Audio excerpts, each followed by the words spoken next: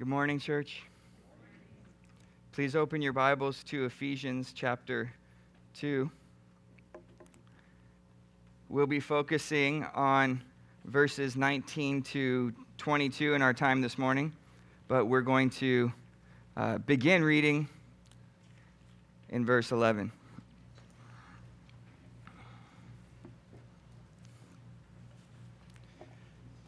Should be page 976 in the Pew Bible. If you grab that Bible in front of you, if you didn't bring one, you can open up to page 976. We'd love for you to read along and be a Berean, and know that the guy up here is not just making this stuff up. So, did you know that's your job every Sunday? To know that the guy speaking to you is not just making the stuff up. So you want to say, show me that in the Bible. So that's exactly what we intend to do. So Ephesians chapter 2, beginning with verse 11, the Word of God reads, "Therefore remember that at one time you Gentiles in the flesh, called the uncircumcision by what is called the circumcision, which is made in the flesh by hands, remember that you were at that time separated from Christ, alienated from the commonwealth of Israel, and strangers to the covenants of promise, having no hope and without God in the world. But now in Christ Jesus, you who were once far off have been brought near by the blood of Christ. For he himself is our peace, who has made us both one and has broken down in his flesh the dividing wall of hostility by abolishing the law of commandments expressed in ordinances, that he might create in himself one new man in the place of two, so making peace, and might reconcile us both to God in one body through the cross, thereby killing the hostility. And he came and preached peace to you who are far off, and peace to those who were near. For through him we both have access in one Spirit to the Father. So then," and here's our text for this morning, "so then, you are no longer strangers and aliens, but you are fellow citizens with the saints and members of the household of God, built on the foundation of the apostles and prophets, Christ Jesus himself being the cornerstone, in whom the whole structure, being joined together, grows into a holy temple in the Lord. In him you are also being built together into a dwelling place for God by the Spirit." Let's pray. Heavenly Father, we thank you that we can approach you through your Son and by your Spirit and seek your help this morning, Lord, to listen, to focus, to let the plans of the day and the week and the distractions that we're tempted to look at, to let that flee from our mind, Lord, that we might love you with all our mind as we think about your word and what it says, so that we might understand it, that understanding it, we might live it, that we might be grateful for what it says, that we might be comforted by the things mentioned, that we might be encouraged, that we might live differently, Lord, in light of it. We seek your help in that task this morning. We ask in Jesus' name, amen. I hope that you all had a happy Thanksgiving. Hopefully you've recovered from your food coma a couple days later. If you're still suffering, you should eat less next year. But I recognize that on holidays, I think maybe it's just me, maybe there's other, I think a lot of us get bombarded with a lot of questions and feelings. So if you grew up in a family and your family has been strong and you've been celebrating that Thanksgiving the same every year, then maybe you don't really have these sorts of questions. For you, it's always been this, and it's wonderful. But for others who have lost the family, to others who celebrate these things with families that are not their family, or to others who have been brought into other families wonderfully, lovingly, there's a lot of feelings that you can have. You can think, do I really belong here? Is this my home? Am I really welcomed? Am I accepted? Is there a place for me here? Are these people really my people, and do they view me as their people? I think that's what we all want when we come together and enjoy these times together. Do they view me as an outsider or an insider? Maybe some of you are thinking, you think too much, Jeff. What's wrong with your family? No. I think that these are the things we have. And it doesn't have to be a holiday. It could be any group that we enter into, any community, any place we're seeking to be united with others. And I think that those feelings are not far off from the types of questions and feelings that Gentiles coming to Christ in the first century, in the beginning stages in the growth of the gospel, in the time which Paul is writing, the sorts of questions that they're having. Gentiles who are coming to faith in a Jewish Messiah, being brought into and surrounded by many Jewish believing people, and also many non-Jewish believing people as well, raises lots of questions like the ones we were just mentioning. Where does this put me? What's the Gentiles' place in this Jewish faith? What's the Gentiles' position in this Jewish religion? How do we fit together? What has Christ done here? You see, the natural relation between Jew and Gentile in Jesus' day and in Paul's day was not a good relationship. It was quite heated. Paul describes it as hostility and as animosity. Josephus, he writes in the first century, he's a first century Jewish historian who records the Gentile to Jewish animosity when he says that Gentiles, quote, feel a hatred for our religion, which is undeserved and unauthorized. You could look at a whole bunch of other incidents that had happened. One, Luke in the book of Acts mentions in passing, says in Acts chapter 18 that after this, Paul left Athens and went to Corinth, and he found a Jew named Aquila, a native of Pontus, recently come from Italy with his wife Priscilla because Claudius had commanded all the Jews to leave Rome. How's that for a Jew-Gentile relationship? Welcome to Rome. All the Jews, leave now. And all the Jews had to leave. Can you imagine what that would do to the relationships between Jews and Gentiles?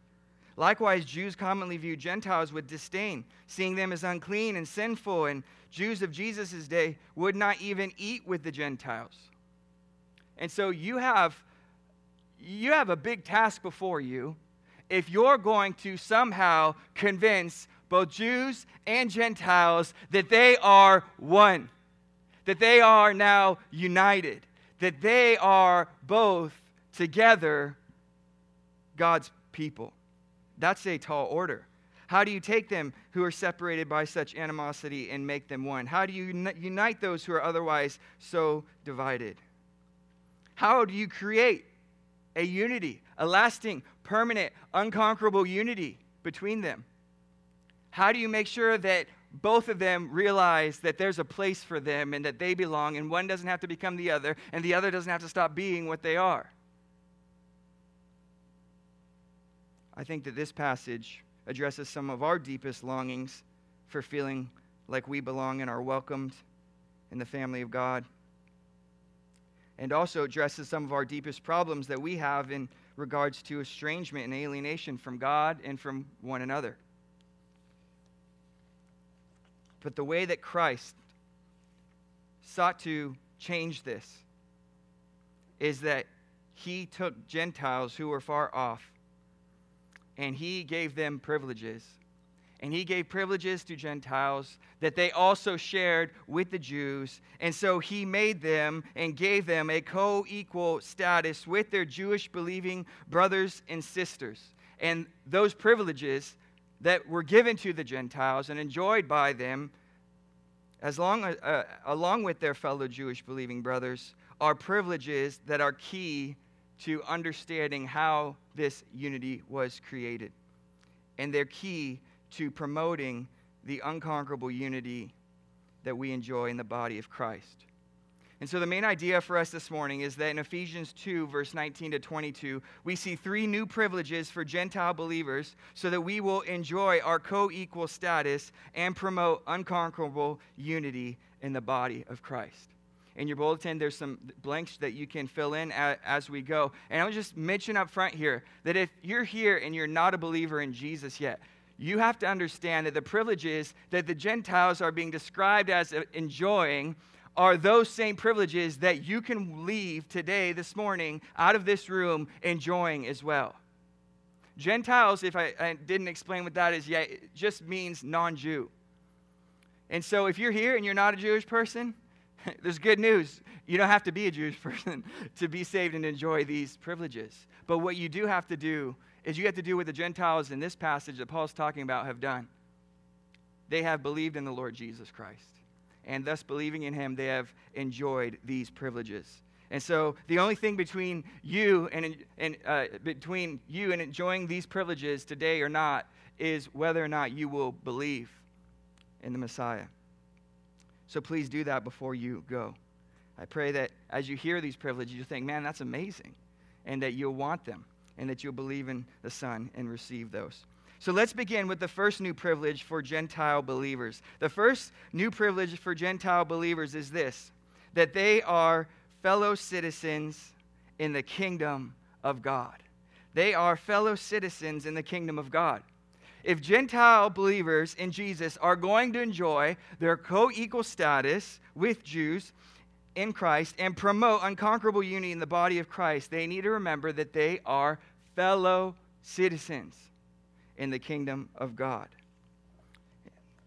We see Paul begin in verse 19. He says, "So then you are no longer strangers and aliens, but you are fellow citizens with the saints." Do you hear that? Isn't that wonderful? What a change. What a transformation. What a glorious thing that has taken place. What a privilege. You're no longer something. What's that something? Paul says strangers and aliens. Strangers and aliens could be used synonymously just to refer to those who are, not Jews, not living in the nation of Israel. Or it could they could have a slight distinction between the two as one kind of someone who's non-Jew living in the land but not a citizen, and another being someone who's kind of traveling, passing through. Either way, the point is that they're less than citizens, and so they don't enjoy certain rights and privileges that citizens enjoy. And Paul is saying that you Gentiles, before you believed in Christ, before Christ came and you heard the gospel, you were far off, you were lost, you were without hope, you were strangers and aliens. But now something has changed, and it's wonderful. You now enjoy full-fledged citizenship.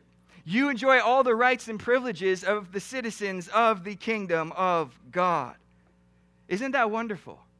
And he's saying that is who they are now. But you are.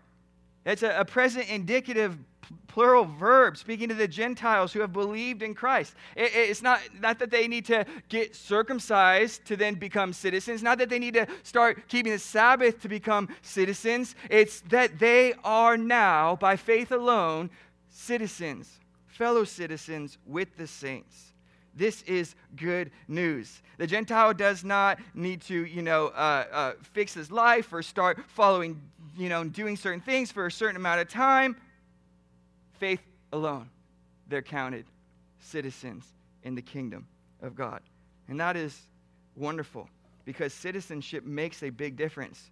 To give you just an example of that. We see in Acts 16, I don't know if you remember that Paul's preaching the gospel in Philippi, and a lot of times when Paul preaches the gospel, people get mad, okay? And so people get mad, and they stir up a mob. They bring Paul and Silas, and they beat them, and they strip the garments off them, and beat them with rods, then throw them into prison.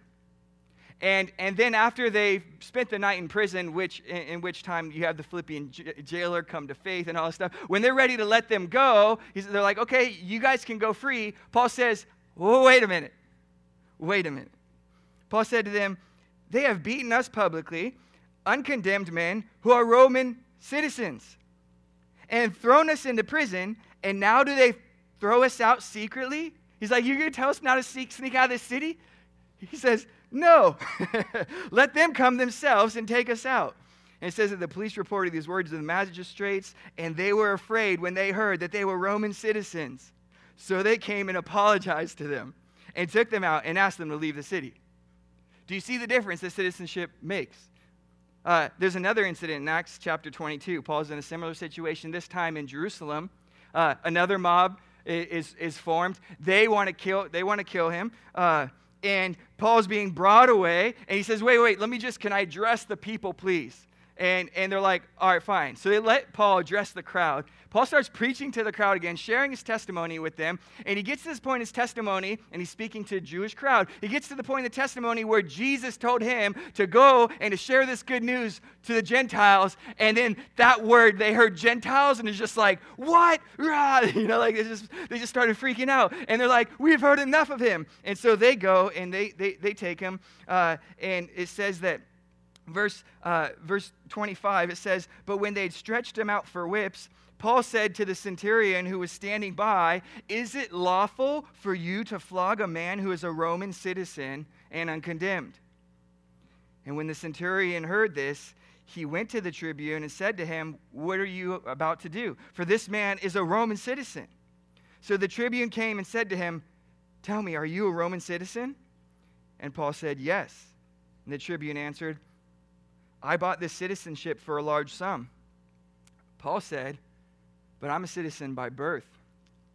So those who were about to examine him withdrew from him immediately, and the tribune also was afraid, for he realized that Paul was a Roman citizen and that he had bound him. Do you see the difference that citizenship makes? And if you think that it's wonderful to be a citizen of Rome in the first century, let me assure you that that is nothing compared to the citizenship that we enjoy as believers. In fact, Paul says in Philippians chapter 3, verse 20, Philippi, mind you, is a very loyal Roman special city. And they had great pride in their Roman citizenship. And Paul says to them in Romans 3, verse 20, but our citizenship is in heaven, and from it we await a Savior, the Lord Jesus Christ, who will transform our lowly body to be like his glorious body by the power that enables him to even subject all things to himself. You have a citizenship that is greater than any Roman citizenship. And what Paul is saying, that you Gentiles who were strangers, who were aliens, by faith, you have been made fellow citizens with the saints. All the righteous men of old, all of those who have been redeemed and bought by the blood of Christ, you join with them in being citizens of heaven. And you will never be cast out of the heavenly city. You will be welcomed. You will find that you have a place there because you have citizenship. You did not earn this citizenship. You could never afford to buy or purchase this citizenship.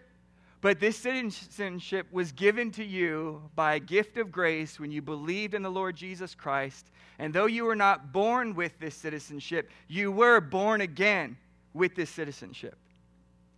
What an amazing privilege. And let me just remind you that one reason why I use that word unconquerable, because if you are looking out and you're saying, all these wonderful people, all these Jews and Gentiles are citizens of the same kingdom, then that is something that truly unites you. And that's an unconquerable unity, because that kingdom that is coming is a kingdom that will never fall. It is a kingdom that will never be demolished. It is a kingdom that will stand forever. In Daniel chapter 2, there's a prophecy. It says that Messiah's kingdom shall never be destroyed, and that it shall break in pieces all these kingdoms and bring them to an end. So all the earthly kingdoms of the world, notice really well that they are fading and passing away. There is a coming kingdom that will stand forever, and we have been made citizens of that kingdom. Daniel 7 verse 14 says it says of this kingdom that it's an everlasting dominion which shall not pass away, and a kingdom that shall not be destroyed. And this is why the author of the book of Hebrews says, "Let us therefore be grateful for receiving a kingdom that cannot be shaken. And let us offer to God acceptable worship with reverence and awe, for our God is a consuming fire." What a privilege. You're made a citizen of that kingdom. But there's more. We move now on to what it says in this verse. It says not only that you are fellow citizens with the saints, but also that you are members of the household of God. Isn't that wonderful? So this second privilege that Gentile believers enjoy is that they are fellow sons in the family of God. Fellow sons in the family of God. And if Gentile believers are going to enjoy their co-equal status with their Jewish believing brothers and sisters in Christ, and if they're going to promote an unconquerable unity in the body of Christ, they have to remember that they are fellow sons in the family of God. And this is wonderful. If you put your faith in Jesus, you do not only enjoy citizenship, you enjoy sonship. You're not just welcome into the kingdom, but you're welcomed into the family. This is personal. This is close. This is wonderful. And Paul is saying here that Gentiles who have believed in Jesus are now fellow sons in the family of God. In Galatians chapter 3, verse 26, Paul says that for in Christ Jesus, you are all sons of God through faith. Again, in Romans 8, verse 16 and 17, it says that the Spirit himself bears witness with our spirit that we are children of God, and if children, then heirs, heirs of God and fellow heirs with Christ, provided we suffer with him in order that we may also be glorified with him. What's so amazing about being a son? You're part of the family. Can anyone tell you that you do not belong to this family if you're a son? Absolutely not.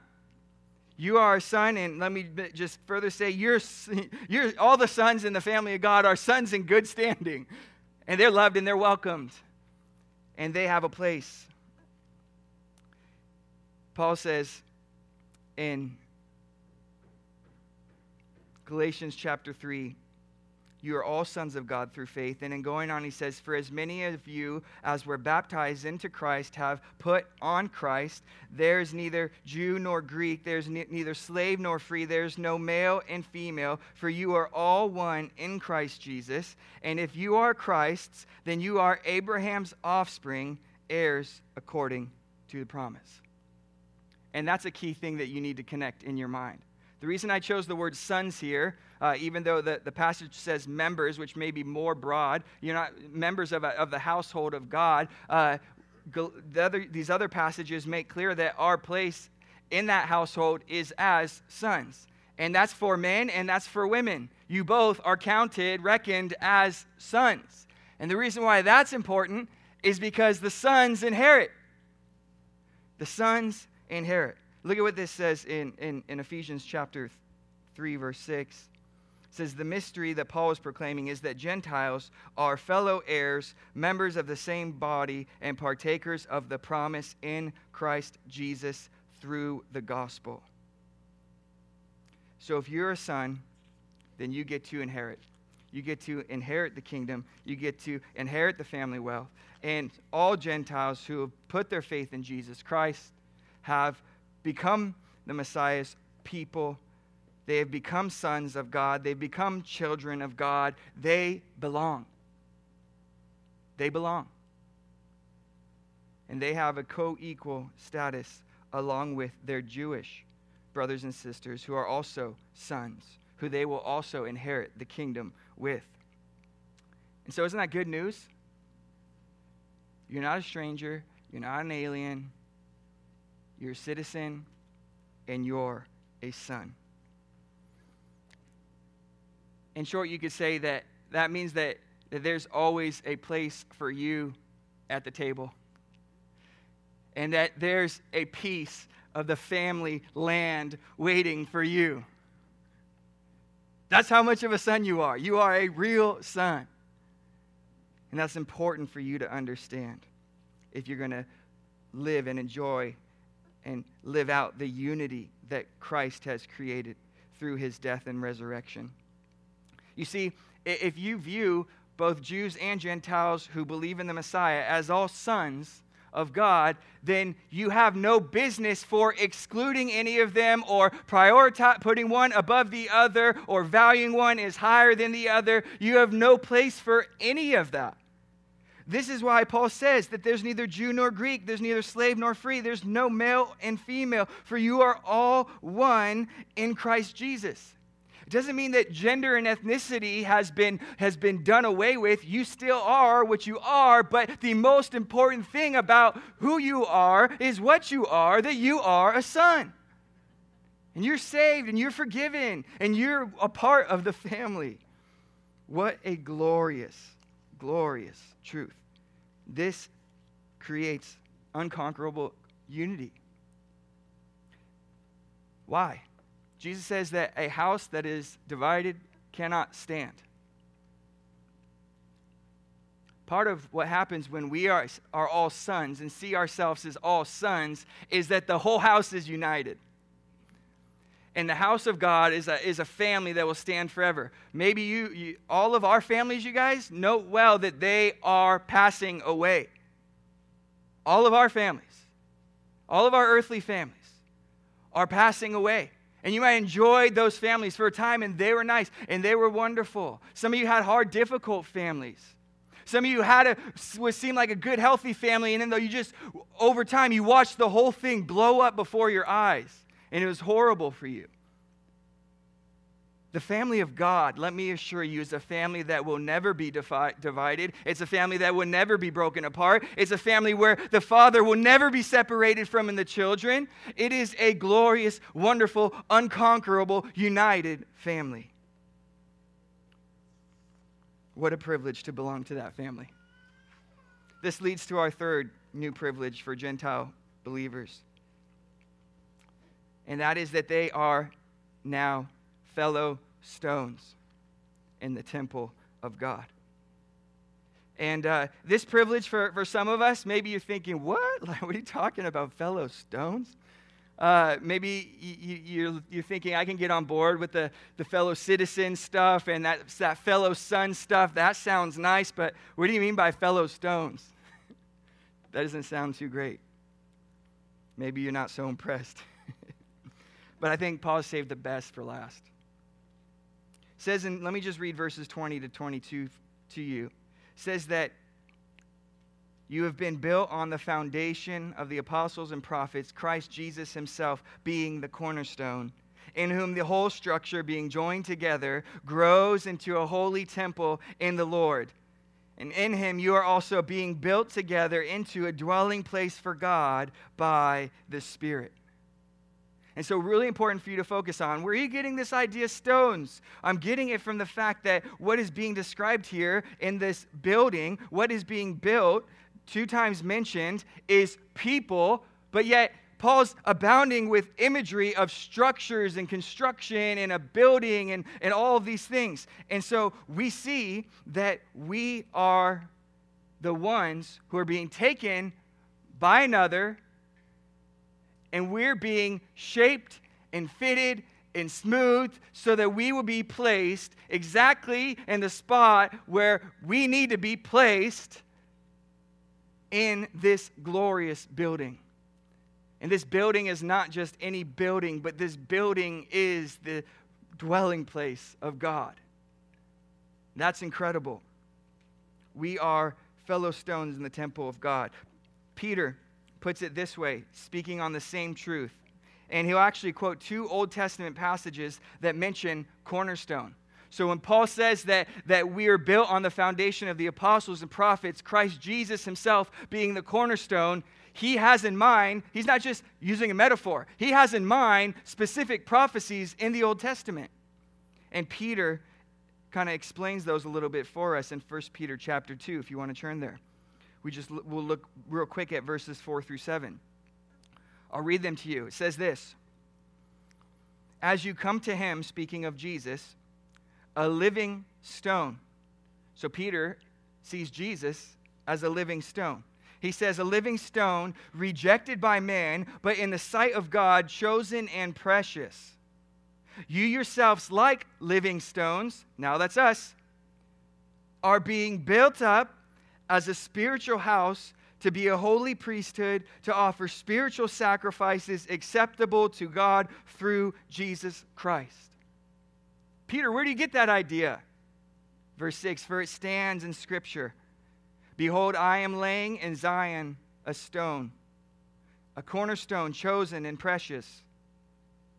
And whoever believes in him, that cornerstone, that chosen and precious stone, whoever believes in him, this is Isaiah 28, verse 16, whoever believes in him will not be put to shame. That's a glorious promise. Whoever believes in this cornerstone will not be put to shame. And then Peter goes on, he says, so the honor is for you. Speaking of believers.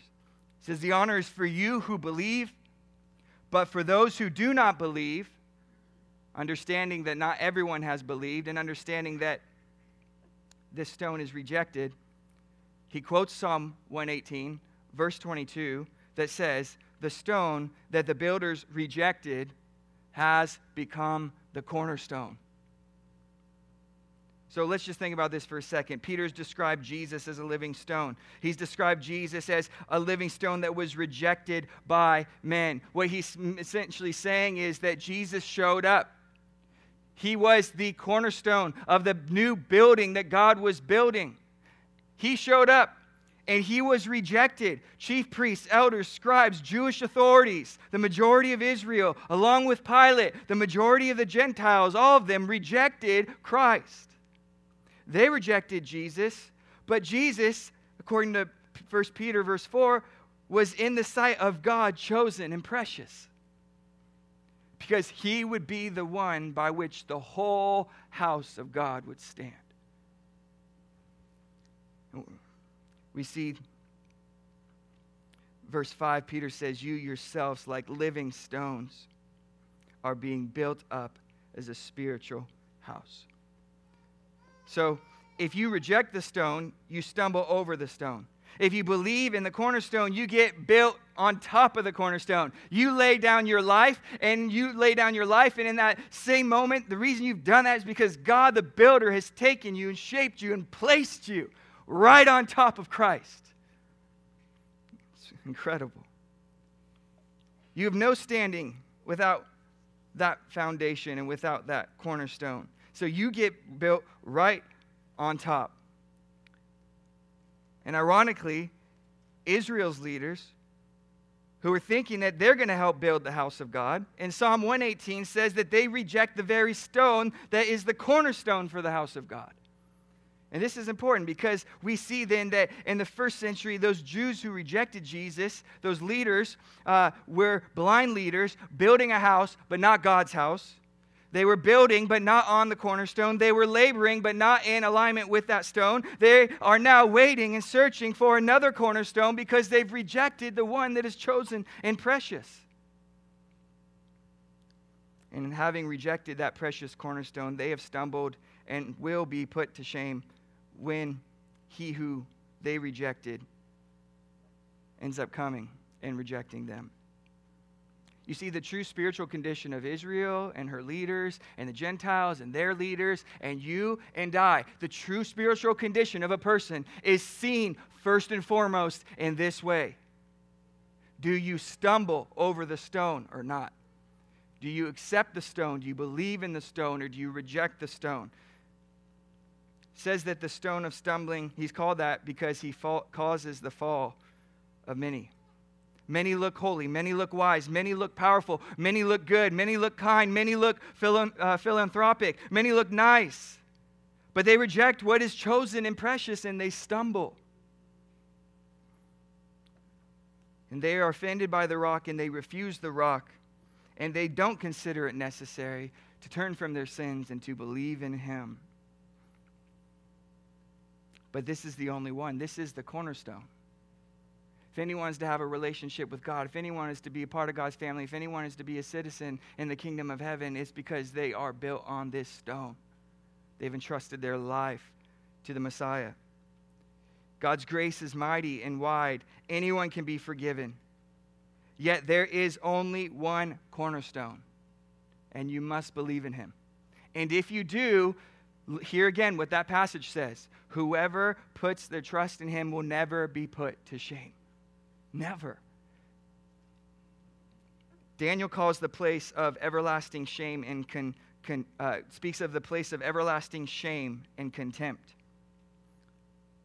And it's for those who reject the stone. Whoever believes in him will not be put to shame.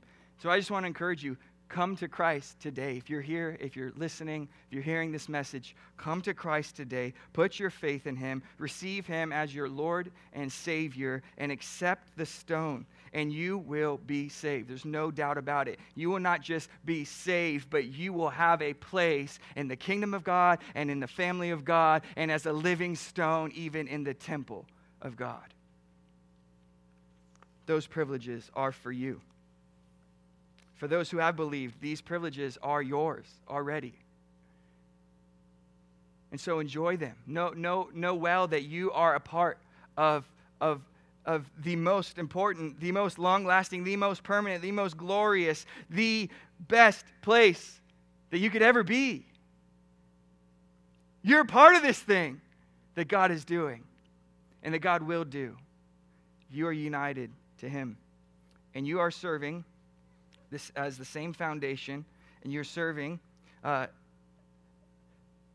you are serving along with others who are sitting on the same foundation and sharing the same function. Let me briefly speak about both of those as we see these in the next couple verses. As living stones, Gentiles and Jews share the same foundation. This foundation is said to be the apostles and prophets. A really good description of apostle is found in Acts chapter 1 when they decide we need a replacement apostle for Judas. And so the qualifications given here is it says that, so one of the men, this is Peter speaking, one of the men who have accompanied us during all the time that the Lord Jesus went in and out among us, beginning from the baptism of John until the day when he was taken up from us, one of these men must become with us a witness to his resurrection. That's what apostles do. And they look for someone who is an eyewitness of Jesus Christ, who had personally seen and heard the things that Jesus said and the things that Jesus did, so that they would go out and that they would bear testimony. And the idea of an apostle is somebody who's authorized, like they're invested with legal authority to represent someone else.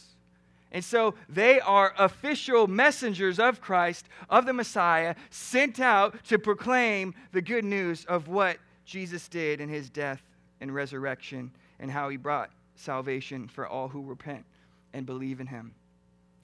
That was the task of the apostles. And they served a foundational role. This is why in Acts chapter 2, after Peter preaches a message, 5,000 get saved. And then it says that they devoted themselves to what? To the apostles' teaching, to the fellowship, to the breaking of bread, and to prayers. Well, why this special, role? Why this focus on the apostles' teaching? Why didn't they just focus on Jesus? Why didn't they have Jesus as their teacher? Well, because Because Jesus, you remember, he ascended and he's in heaven now at the right hand of God. And the way that he decided in his sovereign authority, who's in control of all things and is ruling over everything, in his authority and his wisdom, he decided to send out messengers, apostles, to preach and teach what he has done and what he has said. That's why they're committed to the apostles' teaching. Because what were the apostles teaching? They're teaching Christ. They're teaching Jesus. That's why Jesus is the cornerstone of this foundation, the foundation of the apostles and prophets, with Jesus Christ as the cornerstone.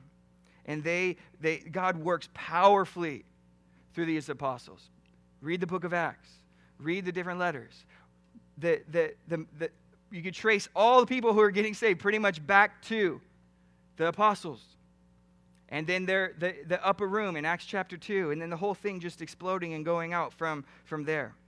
And so the apostles are part of this foundation. But we also have mention of prophets, and prophets serve a foundational role in the church as well. If you read through the book of Acts or you read through 1 Corinthians, if you read a lot of different passages, you'll see mention of prophets and prophecy. In Acts chapter 13, by the way, this was essentially a church that became Paul's home church. It says in Acts chapter 13 that there were in the church at Antioch prophets and teachers, and Barnabas, Simeon, who was called Niger, and Lucius of Cyrene, and Manaen, a lifelong friend of Herod the Tetrarch, and Saul. And they were worshiping the Lord and fasting, and the Holy Spirit said, "Set apart for me Barnabas and Saul to the work to which I have called them." And after fasting and praying, they laid their hands on them and sent them off. So one of the things we see in this instance is one of the functions that the prophets served in the church. They were to speak the words of God. They would receive a revelation from God, and then they would speak those words to the rest of the church for their edification, for their warning, for their rebuke, sometimes even including specific details and things of the future. And so, did you ever wonder who sent Paul? Why did Paul show up? Why did he go on his missionary journeys? He was sent by the church in Antioch, and he knew when to go because there were prophets there, and the Holy Spirit spoke through them. And he went, and he started his whole mission that way. Prophets and apostles served a foundational role in the whole construction of the people of God. God was doing extraordinary things in this foundational period. He was working in ways that caused the early church to just explode.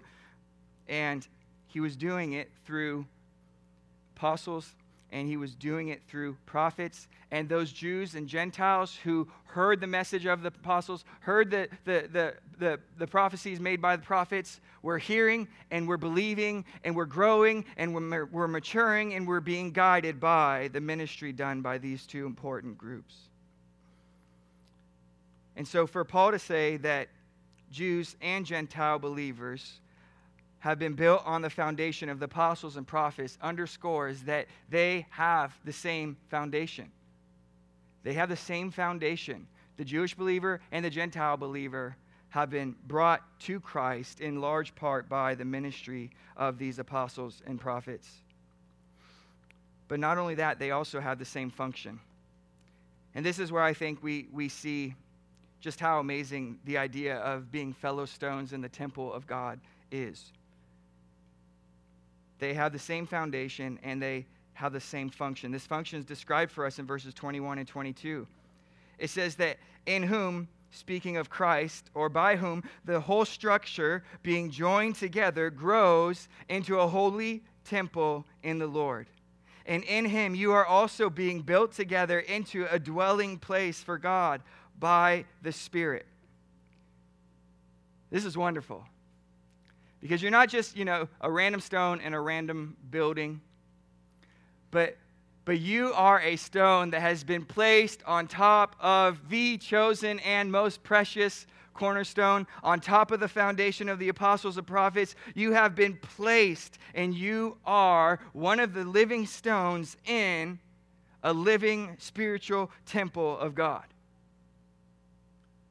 It's incredible.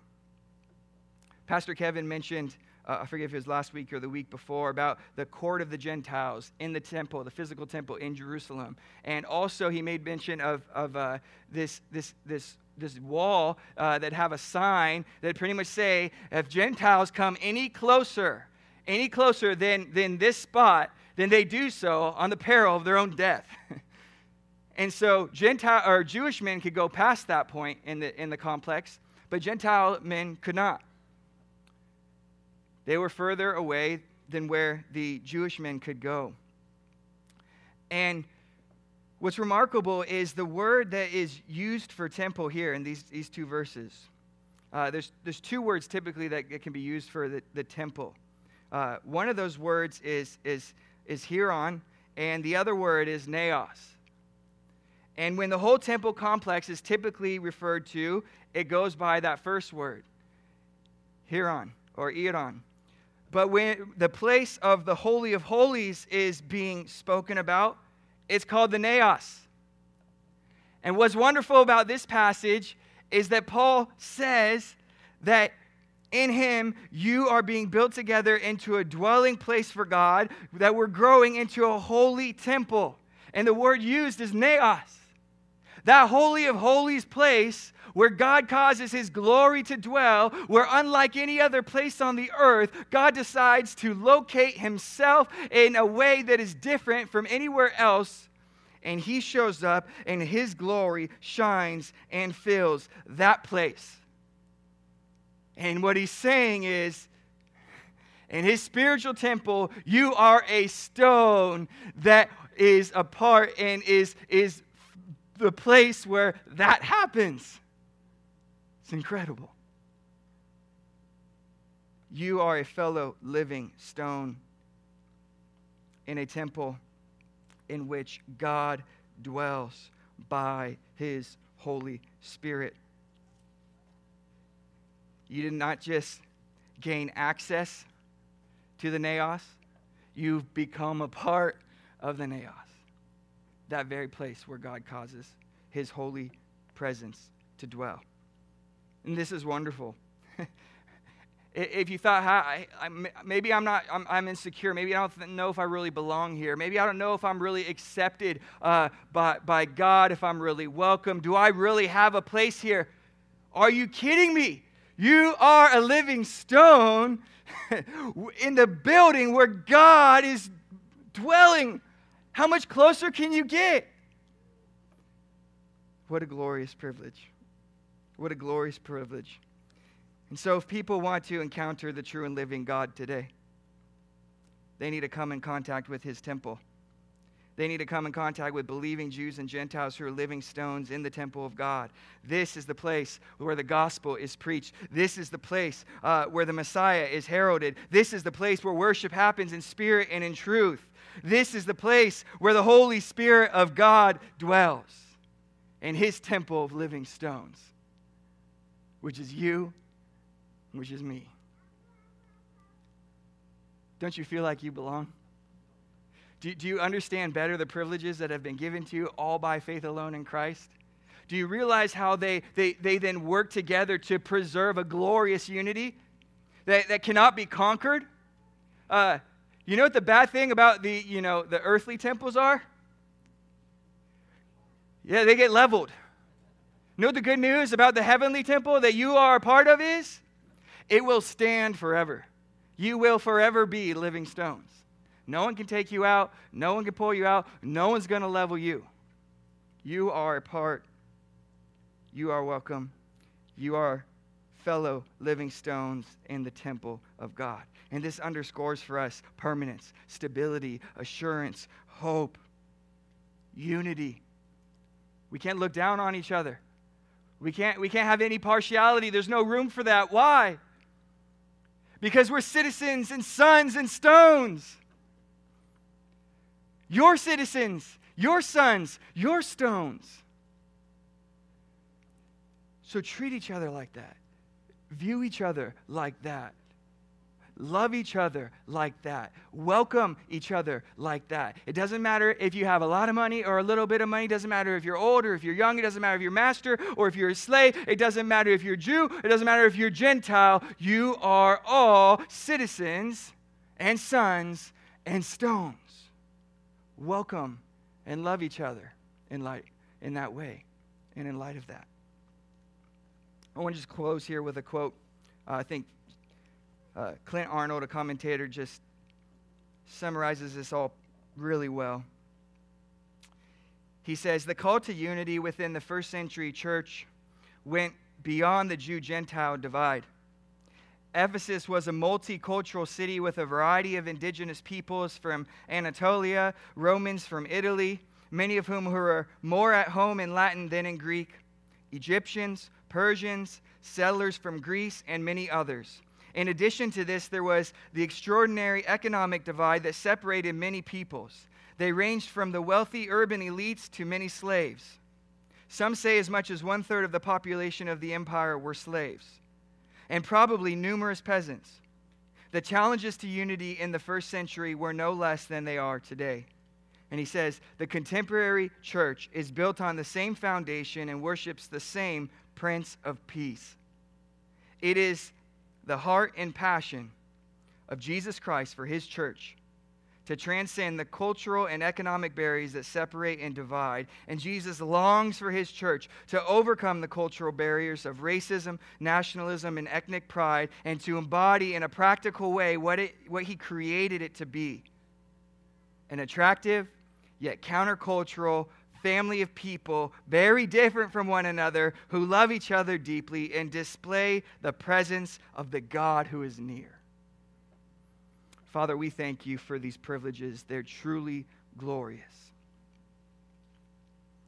And we recognize, Lord, that we've received them all as a gift of your grace. Lord, help us to enjoy them. Help us, Father, to promote unity, the unity that you have created. Help us to maintain the spirit of unity and the bond of peace. Help us to love one another, Lord. Help us, Lord, to see and view each other as co-equals in Christ. And help us, Lord, to promote unconquerable unity in Christ. If there's anyone here, Father, who has not put their faith in you, Lord, we pray that they would do so even now, that they would believe on your Son and be saved and become one of your sons and one of your citizens and one of your living stones. We ask that you move in their heart in that way, just as you moved in all of our hearts, Lord. We ask in Jesus' name, amen.